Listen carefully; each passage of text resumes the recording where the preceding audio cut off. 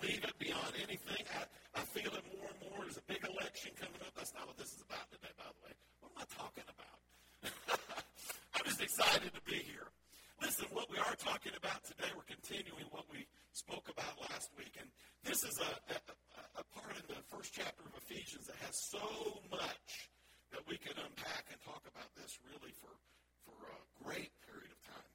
But today I really wanted to, even though last week it was about this too, I want to really focus the idea, the big idea of what we're talking about today is who we are in Jesus Christ.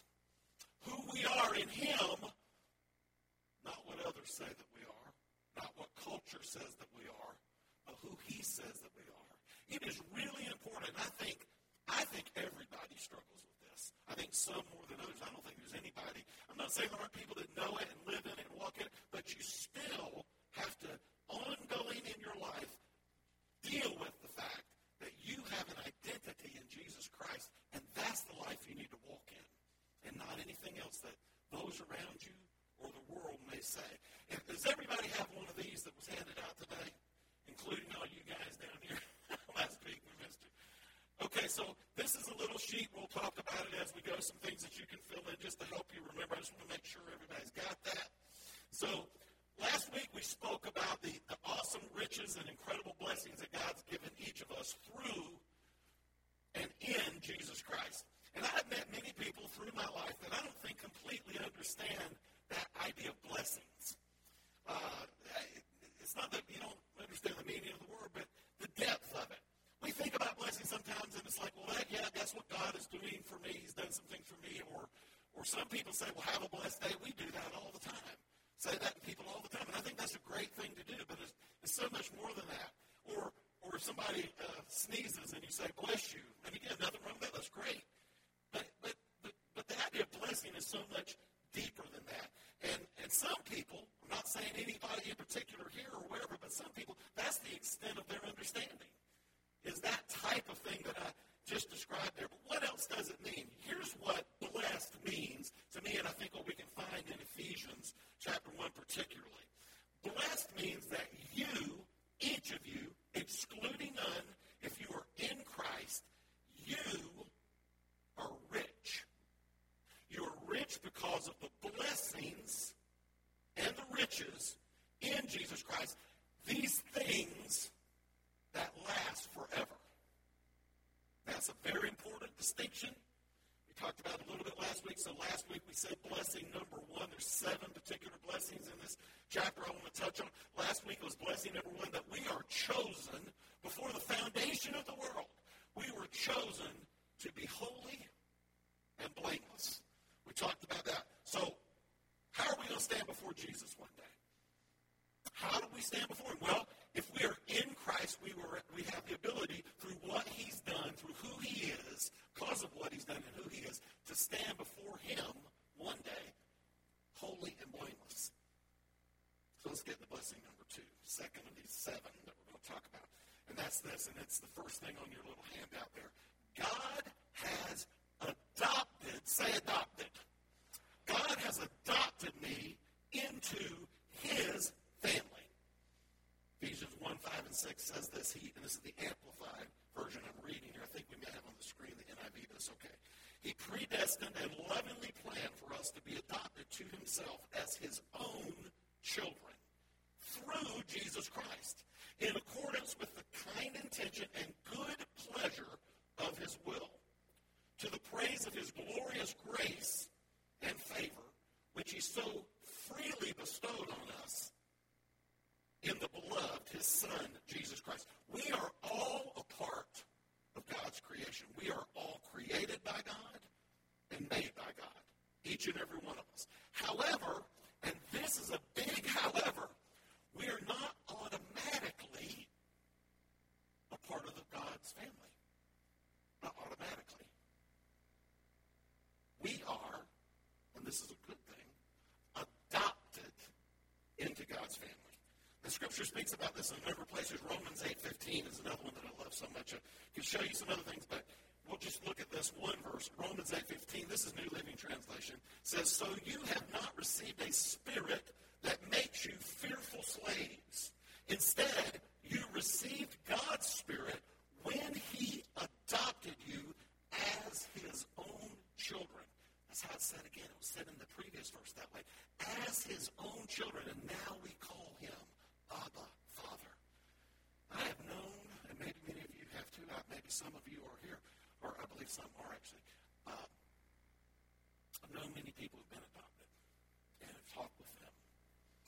And I will tell you that there are a lot of people, in my experience, that have struggled with that. Struggled with the idea that they were adopted when they found out about it. And even if it was presented in the very best way, they began to wonder, do I have any worth? Why was I left to be adopted? Am I a part of this family like everybody else in this family is that I've been adopted into? Am I loved? I mean, there's so many things that go into that. Am I really a part of this family? But in each of those cases in my experience, ultimately these folks were able to comprehend this, and this is important, that they, as an adopted child into that family, were specifically chosen to be a part of that family. They were specifically chosen when they were adopted. You've heard sometimes people have children, sometimes say, well, that child was an accident. Not that they didn't love it and care for it or whatever, but that child was an accident. You can't do that with adoption. You are specifically choosing a child that you are adopting into your family. And so when they realized that, it became something that helped them process all of that. Now, here's an important thing for all of you. That is the truth about you. That's the truth about me. We were specifically chosen by God to be a part of his family. Is that awesome or what? Or is it just me that gets that? I mean, he has adopted you and me. And contrary to popular belief and what the enemy wants to tell you, when you are adopted, again, because of what I just said, when you're adopted, it screams, man. It shouts, I am wanted. I'm wanted. I'm valued. Now, I want you to look at the person next to you, and you're going to do it, or I'm going to stand up here and say it again. Look at the person next to you and say, I am wanted. Okay, we're going to do it again. That's all you have to do it one more time. Now, look at the person, look at somebody and say, I am wanted. See, there's something about that we all want to be wanted. And God, when he adopts you into his family, that's what he's saying. You are wanted, you are valued, you are loved. You are adopted by God. Wow. The scripture goes on to say in verse 5 that you're adopted in accordance with the pleasure, with his pleasure and his will. Do you know it is God's will? He wanted to do this. He wasn't compelled to do it. He wasn't required to do it. It brought him pleasure. He didn't feel like guilty because or feel sorry for someone. Well, I guess I'll just adopt them. It was his choice. He chose to do this. He wants to do it, and he does it for one simple reason, is why he wants you to be adopted into his family, why he adopts you into his family. One reason. He loves you. He loves you. It's as simple as that. It's not any more complicated than that. And it's his pleasure, Paul writes. It's God's pleasure. Now think about that just for a minute. It's God's pleasure to adopt you. It's something that brings him great joy. It makes him happy. It pleases the heart of God to be able to adopt you into his family. It wasn't just something that he needed to do. He was happy to do it. It was a joyous thing. It brought him pleasure. So what is the reason that God adopted us? What is that? Well, you look at verse 6, and in the passage we just read a few moments ago, it says this, to the praise of his glorious grace. That's why. It also says in the Amplified Version, the praise of his glorious grace and favor. And that's mentioned. Paul writes about this in different places again and again. God has blessed us. He has made us rich in all the things that he wants to do in our lives and every spiritual blessing to the praise of his glorious grace. God is a glorious God. God is a giving God.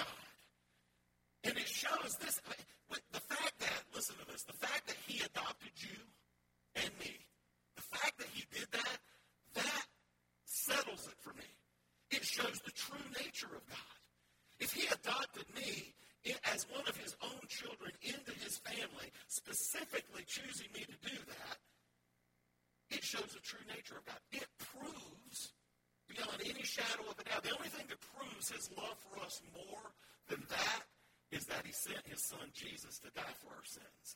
That's it. Other than that, there's nothing that proves more that he chose us and adopted us into his family. Specifically chose us to be a part of his family. I mean, as I've just sort of marinated in this, it really, the more I say it, the more it becomes so powerful to me. God is a glorious God. He's a generous God. He's a giving God. He's a loving God. And look, I was not worthy of adoption. I was a misfit. I was the lost cause. I was an outcast. But all of that didn't matter. He adopted me anyway. He adopted me anyway in spite of all of that.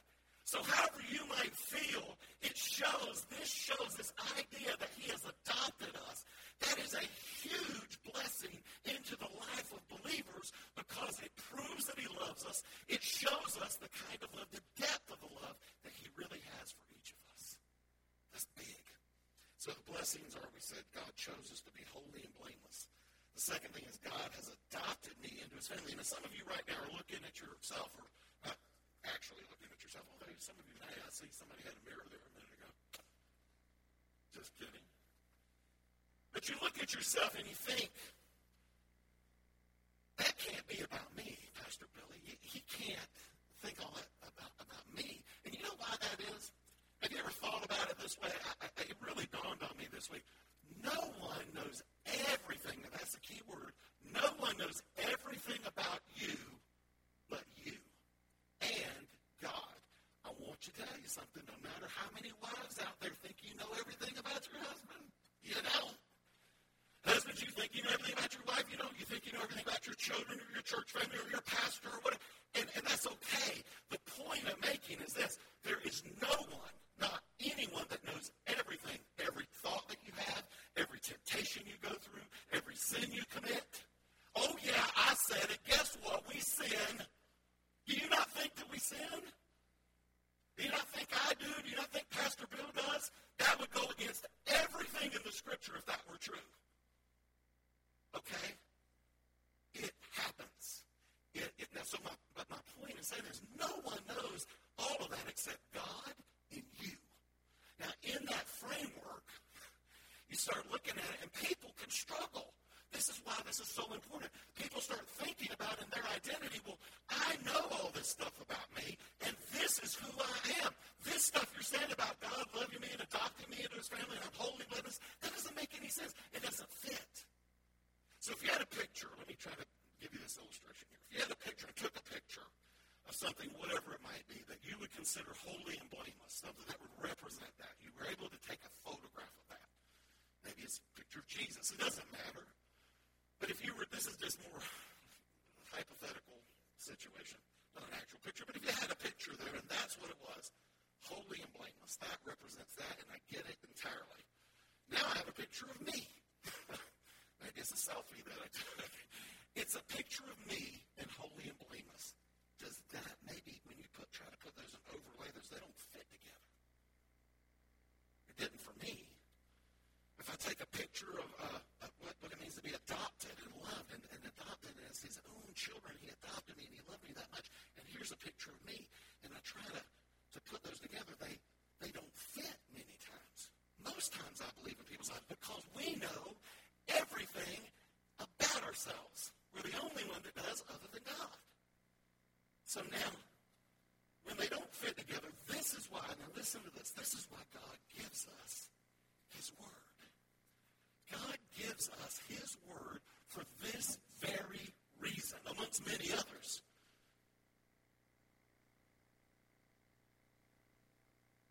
So if I look at this, now this I want you to hopefully try to use this and see if you can get this the way I got it. So this is the picture, my picture of who I am. Because I know everything about me, and only God knows everything. Every thought, every temptation, everything. I know everything about me. This is the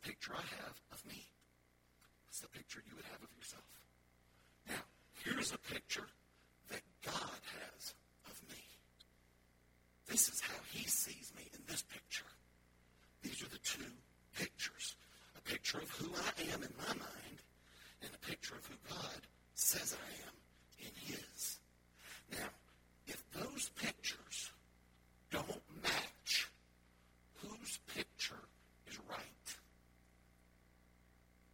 I'm going to say that again. If those pictures don't match, whose picture's right? Is it your picture of how you see yourself? Hopefully not. But most times it is. That's the struggle. It's God's picture that's right. It's how he sees us. That's all that matters. It's how he sees us. That's our identity. That's who we are in Christ. So if those pictures don't match up, and most of the time they don't, you might think, that I might have some things about my picture that I agree with, but there's some things I don't, and it's a little bit confusing. Of the two pictures, of the picture you have of yourself and the picture that God has of you, which one needs to change? Which one needs to change? It's our picture. How do we do it? How does it change? It changes by looking at his word. The reason we call it God's word is because God spoke his word, and it's contained in the pages of this book. It was written by people inspired by the Holy Spirit. It was written as God-breathed text that wound up on these pages or on our phone apps. But guess what? It's God speaking as if he was standing there speaking to you. That's his word. That's how we change. So we change by looking at word. It changes, and through his word, it changes by looking at the nature of God and who he is and how he sees us. And as that happens, the power of God's word begins to change us. See, God's word isn't just words printed on paper. It's not something that just shows up in an app. God's word is power. It's power. If you haven't recognized that, then we need to talk, because the power of God's word is what changes lives. And the word is what we need to help us change. So if you let God work, again, that's really important. If you let him work, he wants to work in your life all the time. He wants to be changing you. He wants to develop you. He wants to grow you spiritually. But you have to allow that to happen. You have to allow it to happen. We talked about that last week. Free will. Okay, you have to do that. But if you allow God to do that, if you allow him to work, allow his word, God's word, to soak into your life. That's the term I like. I like the idea of God's word soaking in. Not just reading it and putting it aside.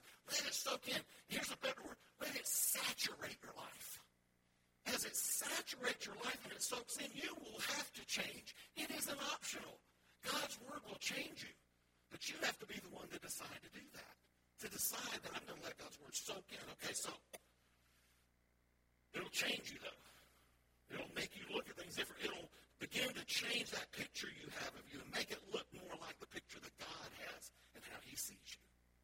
So, blessing number one was he chose us to be holy and blameless. Blessing number two was he adopted us into his family as his own children. And now here's blessing number three. It's on your handout. You can write it in. We are redeemed and forgiven. Now, do you think that's a blessing? I do.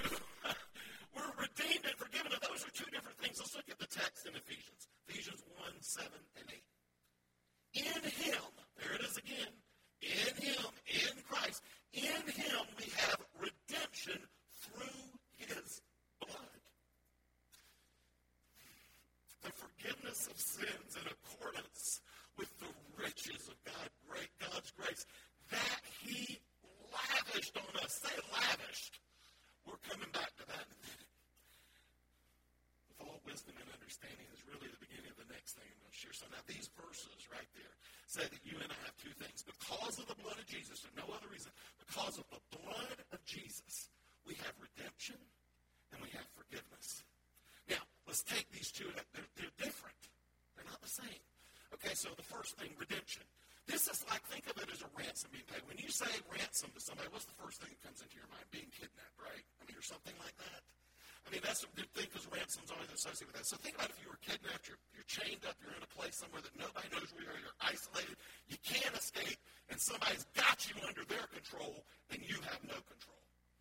Somebody pays a ransom, and you're freed from that.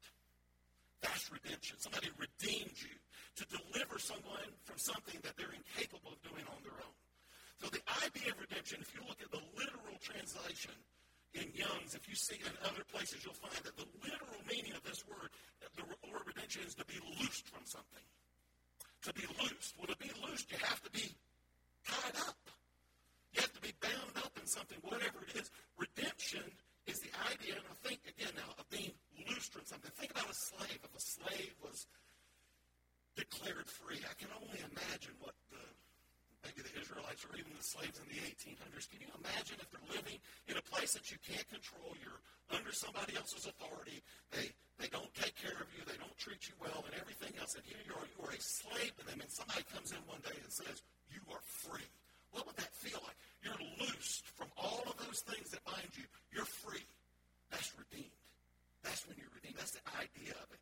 You're being loosed. Now, Jesus Christ, I want everybody, I know some of you know this, but really, Jesus Christ paid the cost for you to be set free. He paid it for you to be loosed from anything that holds you. And there's a second picture, if you look at it, about, when you think about what Jesus Christ has done for us, he's not only redeemed us, but the second word is forgiveness. And again, it's different. Forgiveness, if you look in the Scripture and you look at how it's used in the context of the Scripture, it really has two distinct things. One is a religious meaning. It's a religious idea. The other is a legal idea. And I want to tell you what I mean by that. Okay, so as a religious term, it has the idea of being carried away. Forgiveness is something being carried away. That comes from the Jewish sacrificial system. I'm not going to go into all that because there's a lot of stuff to it, but the concept was this, and you can find it in Leviticus 16, and it talks about that, and talks about how Aaron was walked through all of this and how it became a permanent thing of what they were doing at that time, and Moses was involved in all of that and setting it all up. But anyway, through God's direction. But the concept was, okay, there were goats, and if you read in Leviticus, you'll see there was a goat that would carry people's sin away into the wilderness. Okay, and here's how it worked. So there was a goat on which the sin was laid. There would be two goats. It could be lambs, but it would be goats. A goat would be killed, and the blood of this goat would be sprinkled on the altar or on the atonement cloth. Okay, that's what happened. That was the first step. Then the priest would place his hands on the other goat, and he would send that goat away into the wilderness.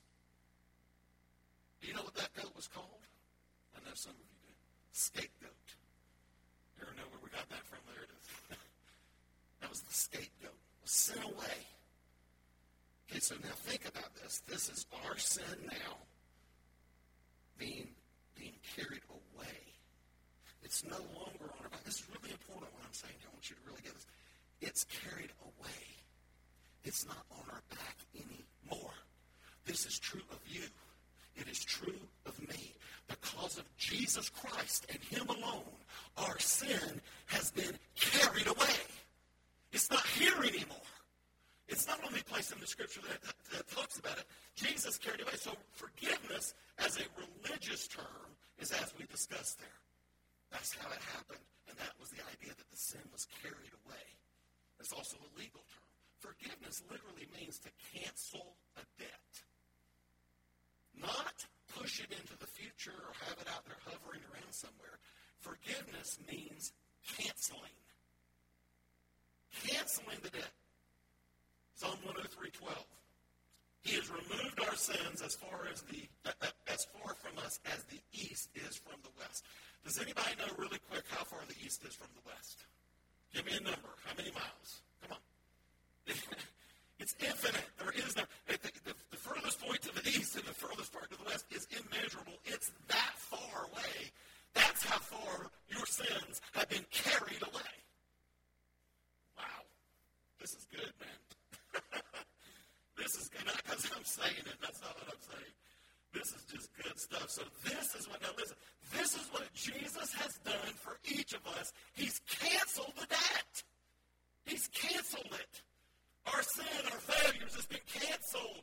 It's not around anymore. It's been carried away.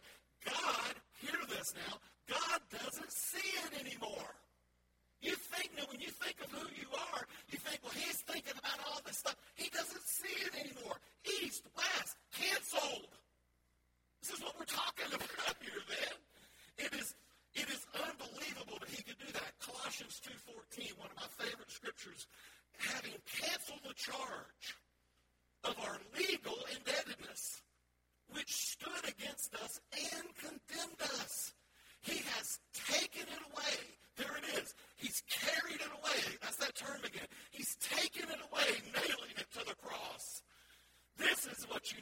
see when you think about what has Jesus done for me. He's canceled it. It's over. It's paid in full. It's gone. So you say, yeah, but you know what? I see my sins. I see all the things that I've done. I see that too. I see it all the time. There's times that I get so frustrated. I'm like, God, why do I have to get tempted all the time? And somebody's writing it down. Oh, Pastor Billy gets tempted? He must not be very spiritual. In fact, the more spiritual you are, the more temptation will come your way. And that's okay, because I am a victor in Jesus Christ. He gives me the ability to face that in every single circumstance. Because when he sees me, he sees the things that I've done as canceled. They're gone forever. He doesn't see it anymore. So I might see it, and that's the struggle. But Jesus doesn't see it. He doesn't see it at all. It's just gone. Do you understand what I'm saying? This is, if you can just press into that truth, man, it changes your identity, how you see yourself, and what we want to do is see ourselves as God sees us. So, God sees the sin as canceled. He sees the debt as canceled. And that's the way I live my life. And listen, this is for you. That's the way I live my life. Not trying to overcome some sin I've committed in the past or live on the things that I messed up on and did and fell down. No, I'm not going to live that way. I'm going to live in victory because Jesus canceled it. He did away with it. It's gone east to west. That's what it says, so either I believe it or I don't. I believe it. I choose to live in it and believe it. No matter what I did, I'm living that. And if I live my life with an appreciation, a true, real appreciation that God has forgiven that, it changes it. That's how we can begin to live a life of purity. You want to be holy, where we have a call as believers, a call to holiness. You want to strive for that. You got to press into that truth first. You've got to understand that all that has happened has been forgiven, and it's removed, it's canceled. It's as far as the east is from the west. Okay. So now, on your handout, you'll see this. Forgiveness of sin, this canceling of the debt, this redemption, the freeing of the slave, it did not come without a price now. It came with a very big price. You were bought with a price. And that price is the blood of Jesus Christ. That was the cost, and that's a big one. But God's grace did that. It's God's gift.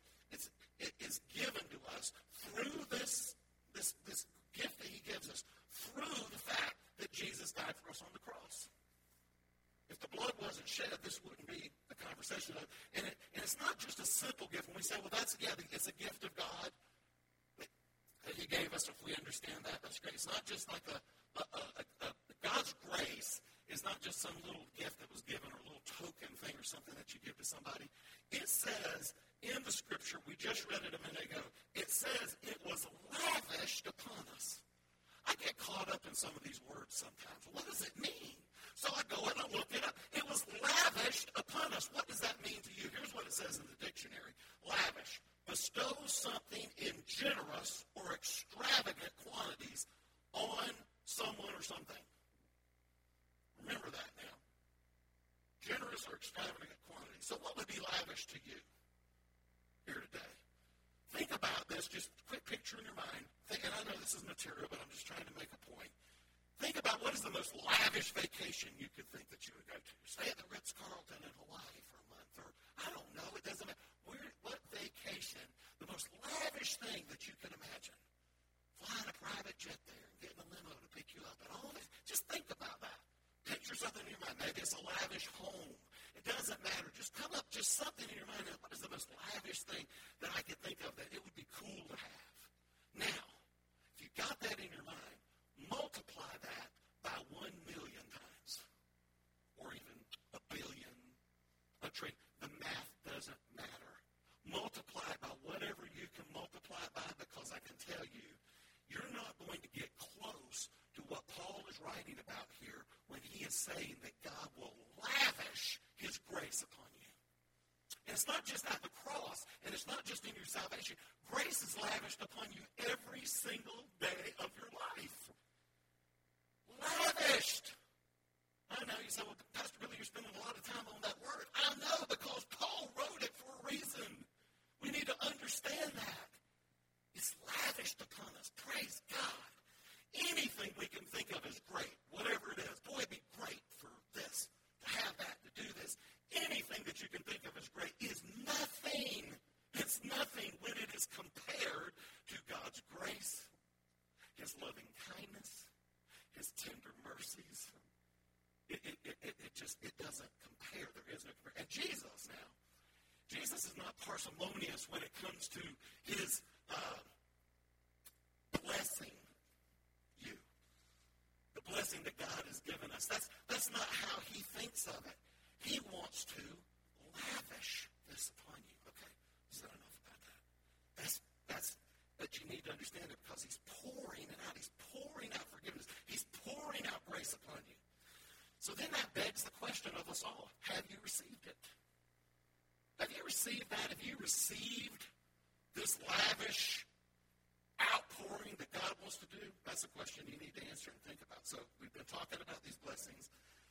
I'm going to, in the interest of time, I'm going to skip over a couple of things here that I think would be important. But look, maybe today, as we're discussing this, you're just not quite sure if everything's, I want what he's talking about.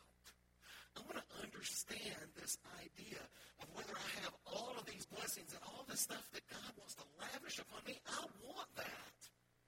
If you want that, I want to encourage you today. You can have it. You can. You're saying, well, I'm not sure if I have it. Maybe some people aren't sure if I really have that yet. You can. You can be sure. You can be sure today. Let there be no doubt. Okay, so if we could get our praise team to come as I close this last thing.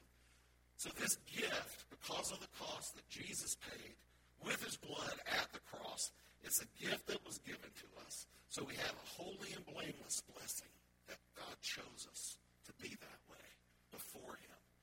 We are adopted into God's family as his own children. We are redeemed and blessed. And the last thing I just want to share today is this. God has shown us the mystery of his will. And that is right there. You just fill it in, the mystery. And all throughout the Old Testament, people struggled to connect with God. To have to figure out how they could deepen and strengthen their relationship with God, how they could hear with him, to really know that God in their life was something real. There was a struggle there. And Ephesians chapter 1 tells us the answer to this in verse 9 and 10. It says this. In the previous verse, at the end of that, it says, with all wisdom and knowledge, he made known to us the mystery of his will according to his good pleasure, which he purposed in Christ, to be put into effect when the times reach their fulfillment, to bring unity, say unity, to bring unity to all things in heaven and on earth under Christ. What? This mystery we're talking, what does it mean? What is the mystery that we're talking about? Mystery in the scripture is not like a mystery story or something you would read. That's not what it is. The idea of this mystery is a secret. It's like a secret that has now been revealed. It's been revealed to us. It was revealed to the Apostle Paul. And the secret here is, it's the secret of God's will. What is God's will for our life? We spend a lot of time wanting to be, I want to be in God's will and seeking God's will. What is God's will for my life? Let me tell you what it is. It's not, when you think about it, the mystery that was revealed is this. You want to know God's will? If you want to know what the mystery of God's will is, here's what it is.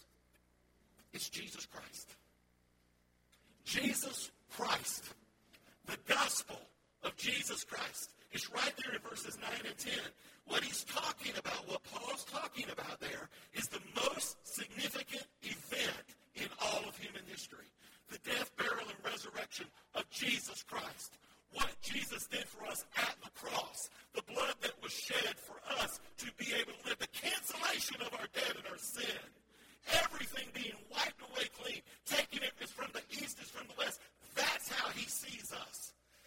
most significant event, and that's why it is the mystery of God's will revealed. It seems like it's simple, but that's what it was. It was not only the most significant event, it was the most unifying event. And we need unity in our world today. This is where it's found. Unity is found in the person of Jesus Christ and his love for us. It's the most sanctifying event in human history, what Jesus did for us. He made it possible for us to live holy, sanctified, to pursue him in all things, to be chosen to be holy and blameless before him. So you want to know the mystery of God's will? Here it is. It's Jesus Christ. That's it. He is at the center of it all. Jesus is at the center. And let me tell you, when you see that, when you see it clearly, that Jesus is at the center of it all, it solves everything. It solves every question in your mind. If you really see it, it solves everything. It answers every question. It takes all the confusion and all the uncertainty away if you see him as the center. And let me tell you, whether we want it to be that way or not, or whether we understand it or not, Jesus is at the center. He's at the center of it all because Jesus is at the center of history. Time was divided by him, A.D. and B.C. He's at the center of all of history, and Jesus will be at the center of all eternity. He's in the center of where it is now. He's in the center of where it will always be. And because, and listen to this, this is the last thing, if you don't remember anything else, remember this. Because he is at the center of history, and because he is at the center of all eternity, my identity, your identity in Christ, it only makes sense when he's the center of your life. That's the only time it's going to make any sense. Because he's the center of everything else. So if we want to figure it all out, and if we want to get everything together and try to figure out how to live in this world victorious and how to do all the things and overcome all of the sin in our life, overcome the temptation, break bondages of addiction, whatever it might be, he's at the center of it. And his identity, how he sees you, is how you need to see yourself. And the way you need to do that is put him at the center. It's the only way it works, folks. Everything else, it'll fail. It'll collapse. So I'm going to ask you to pray with me today as we close. And I'm going to just say this. Look, if there's anyone here that is uncertain about their eternal destination when you leave this world today,